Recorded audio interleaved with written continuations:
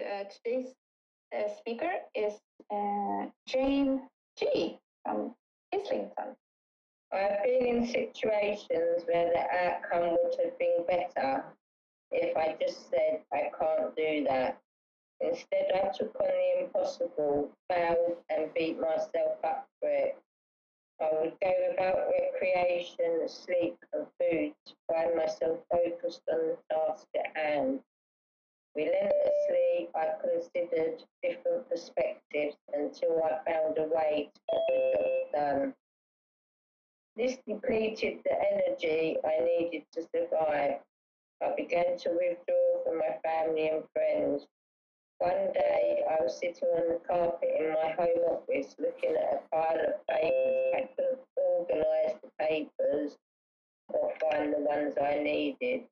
I couldn't get off the floor. I could only cry. I thought my life would never get better and I wanted to die. My therapist said, when you learn you can't do it, then you've got a chance. So far you keep finding more energy to keep trying. The best thing for you to do is fall apart. Realise your life is unmanageable and understand that you can't do it all. When my life got as bad as it could possibly get, I started coming to ACA. I discovered I had taken step one by saying, I can't do this anymore, I quit. My life got better from that moment on. I had hit the bottom. While giving all you can is admirable, I've learned in ACA that it's better for me to know my capabilities and limitations when I can't do something. I need to just let it go. When I see my friends struggling now, I don't try to fix their lives for them. When they have hit their bottom, they will let go and reach out for help, as I did. I have finally discovered there is nothing noble in the struggle. I surrender. Hello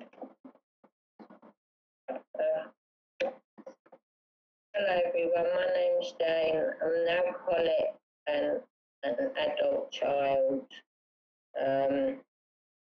My sobriety date is the 16th of October 2010, and I think I started going to ACA. I wish I'd noted the date down, but I'm about 4 years in. It was just a bit before the lockdown, and then so I've been going to ACA. Well, it might be a bit longer. I have to try and figure it out. I'm useless with time spans. I thought I'd given up smoking for about 4 years, and then something flashed up on my Facebook, and it's more like 7, so time evades me. But so I'm an alcoholic and an adult child, and my alcoholism. I always said, I was just reading the bit in there where it says, oh, you'll swear off, you'll never be like your parents, you'll never do what your parents done. And in fact, I've done a lot worse, to my children, and some of my children, or one of them, both, I've got three kids, two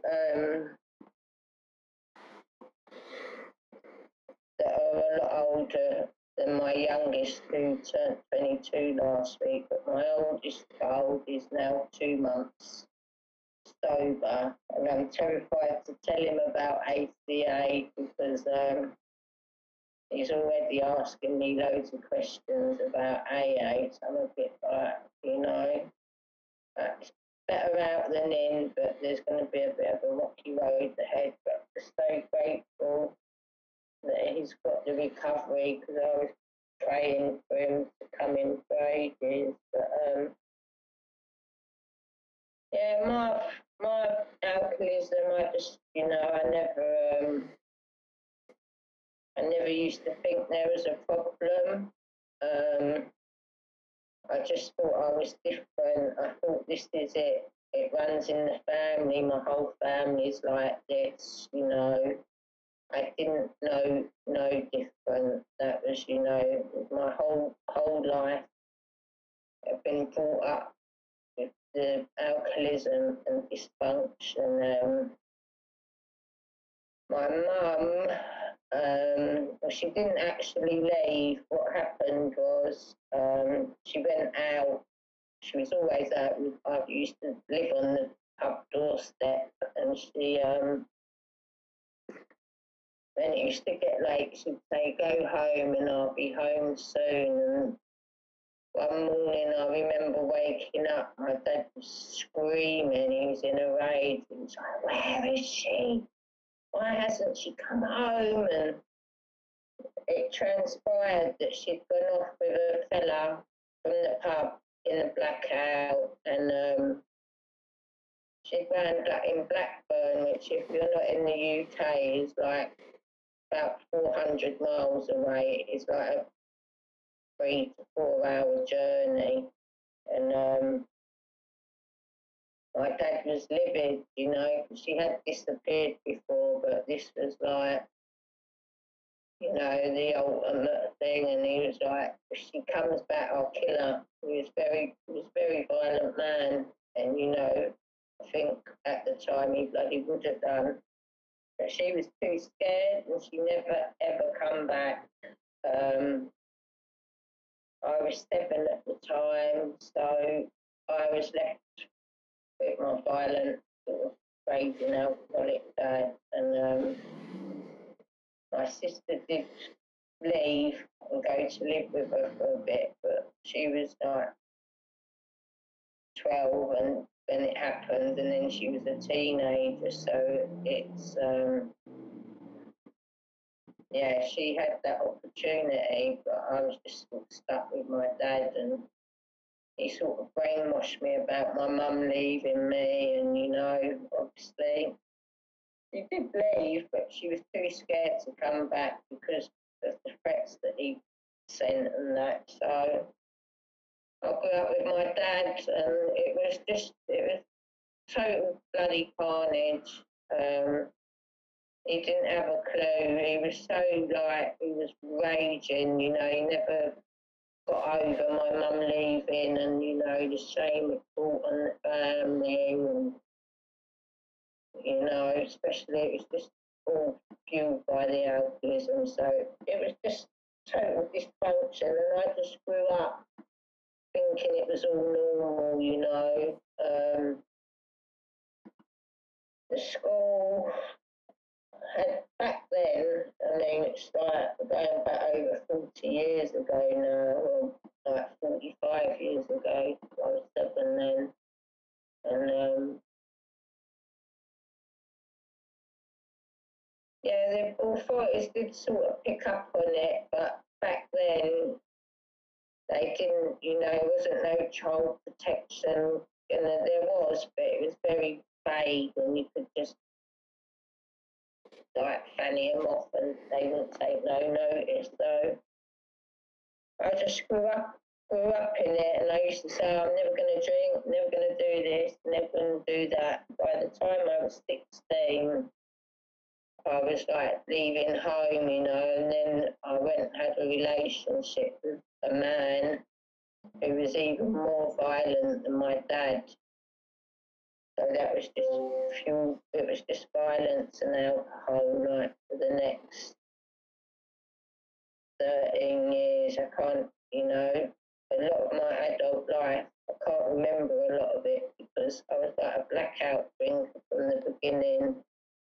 And even before I left at 16, I had a long history of like solvent abuse, acting out. I was excluded from school. I had, you know, a lot of problems all associated with my upbringing. And yeah, I guess that just went on for many years, many years. And yeah, just too many years, but thankfully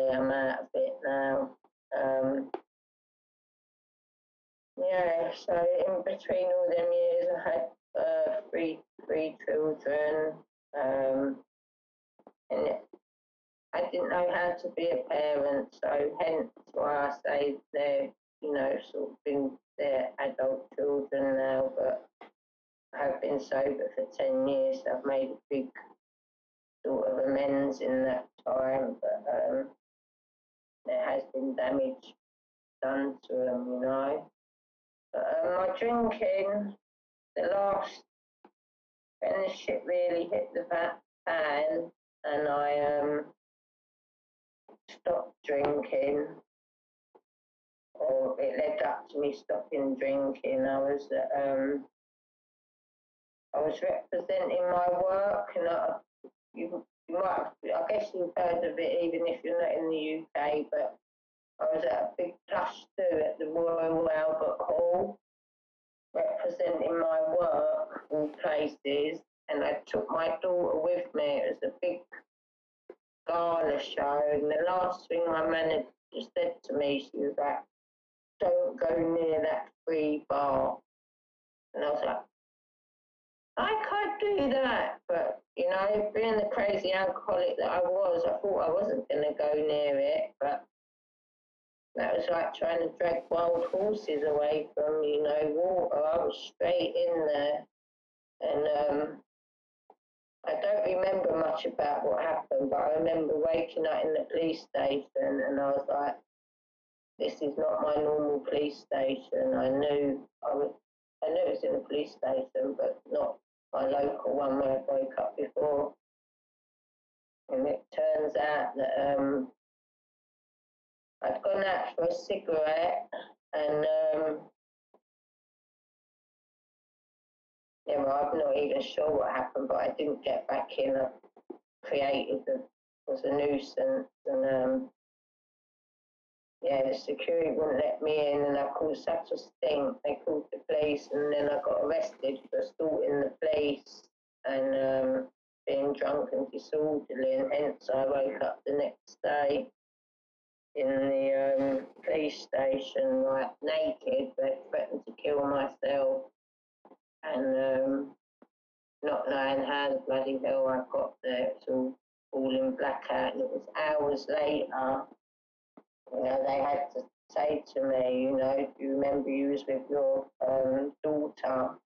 I was like, oh my God, I couldn't even remember that. And they told me that's how much my blackout got me. And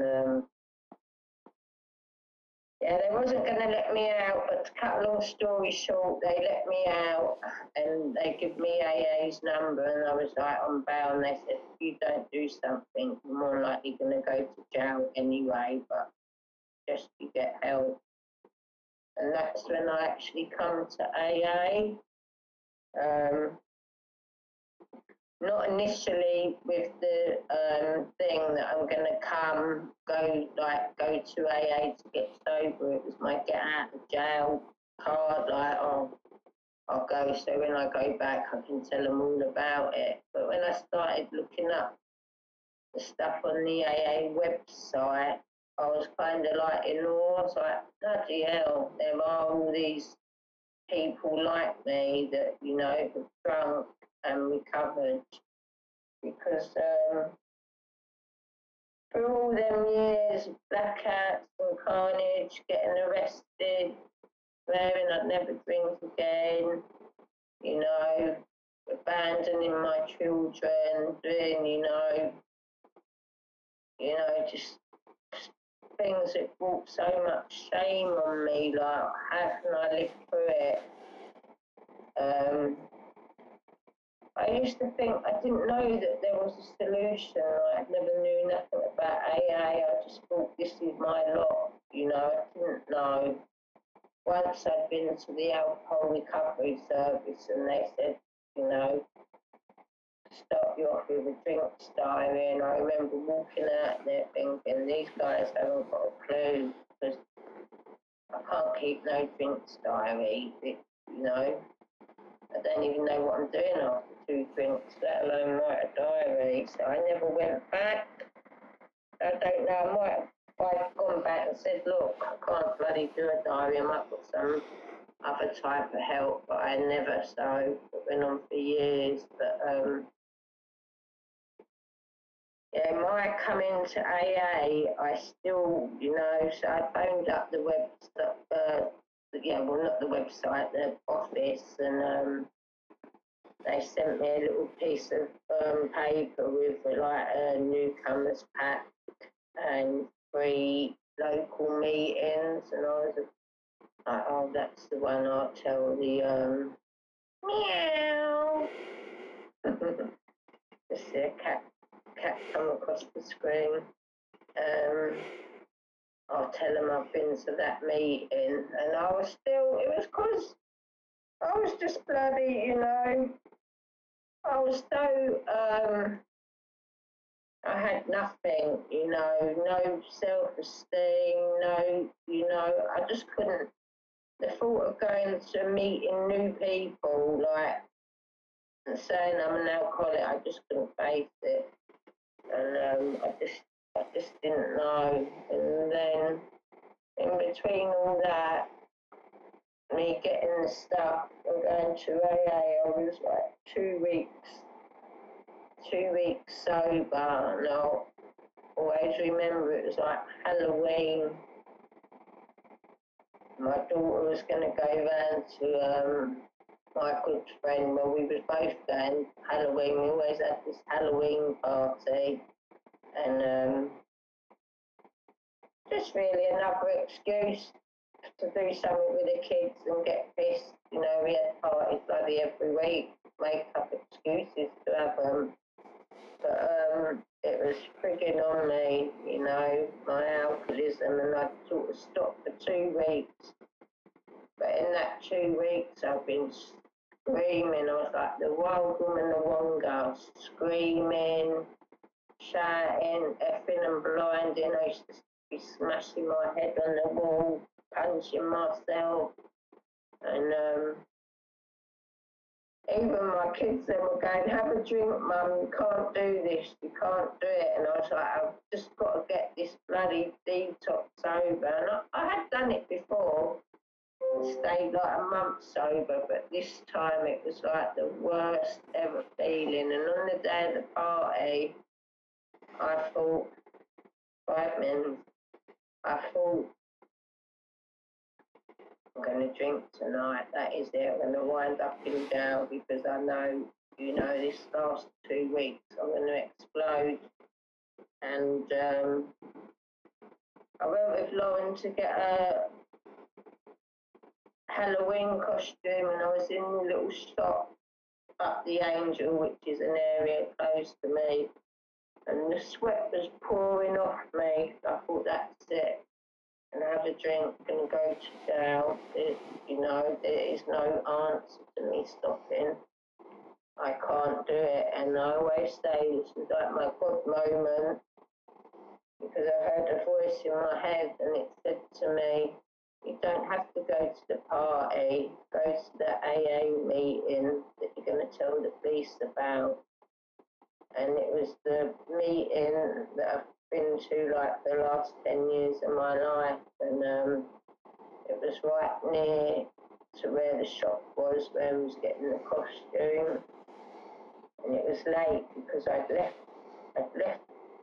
going to the shop all day long because I knew what was going to happen. So I just said to Laura, I'm not going to the party, I'm going to the AA meeting, and her little face lit up. She was only 10, but she knew what it meant because she'd been watching me on the laptop for the last 2 weeks, like looking at AA stuff, not drinking, so she kind of had half an idea. She was like, yeah, Mum, go. And I walked round to the meeting, I said, big crowd of people outside, and I was like, up this. I said, I'm not going, I just couldn't face it. And I walked back up the road, and then I see her little face, and I just said, I always say this is my Dick Whittington moment, if you're familiar with the tale. So I turned round and I went back to the meeting, and I just run down the stairs. I was like, through a rat. I was like, shoo, straight down the stairs. And once I got in the meeting and sat down, it was like I felt, you know, it was like the years of all that pent up frustration and, you know, everything. I just sat down and I was like, I see the scrolls and the traditions on the wall. And it was like I just felt a wave of calm come over me.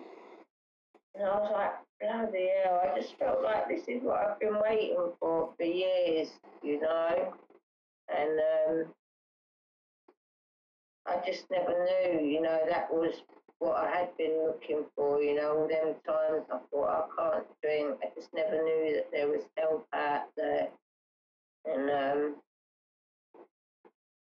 so basically that's kind of it. I was still bashing my head on the wall for about another year, even going to AA, but I'd done what they said. I just kept going back. I couldn't talk, you know. I was so fucked up. It took me about 18 months to start actually talking to people, but I had a lot of commitments at the beginning, and I had them for the next 10 years. I've always had like 3 or 4 commitments, and then in the lockdown, a lot of meetings closed, and I started the new local one. I keep busy, and with regard to the ACA stuff, it was after I've been in AA, I think about, I'm sure I've been going to ACA about 4 or 5 years. Someone suggested going to ACA because it was looking at, you know, the other traits and that I've found very, very hard to sort of work through or let go, you know, different sort of defects of character and stuff. So yeah, I've had, it's been very good for me as well, ACA as well as AA. I've had a couple of fellow travellers. I have found it a little bit harder than ACA because people don't seem as committed, just from my point of view, people I've met. And yeah, but I've got to I've got to step 4 in ACA, but I'm still working, still a work in progress. But I know I'm an adult child, you know. Yeah. Is the time up, Maria? Yeah, okay. Yeah, so I do AA, ACA, and I know I have to do it the rest of my life, and it really, really helps me, you know. I don't think of drinking no more. I certainly know when I'm going to start acting up or things that are happening for me, you know. I don't live in denial. I'm quite good at, you know, being consciously aware, you know, of what's happening around me and being consciously aware of other people. That makes sense, you know. I don't jump to conclusions with anyone. I just, you know, just try and be patient and gentle with everyone and be the best person I can. So I hope that made sense to someone. I'll leave it there. All right, thank you everyone. Thank you.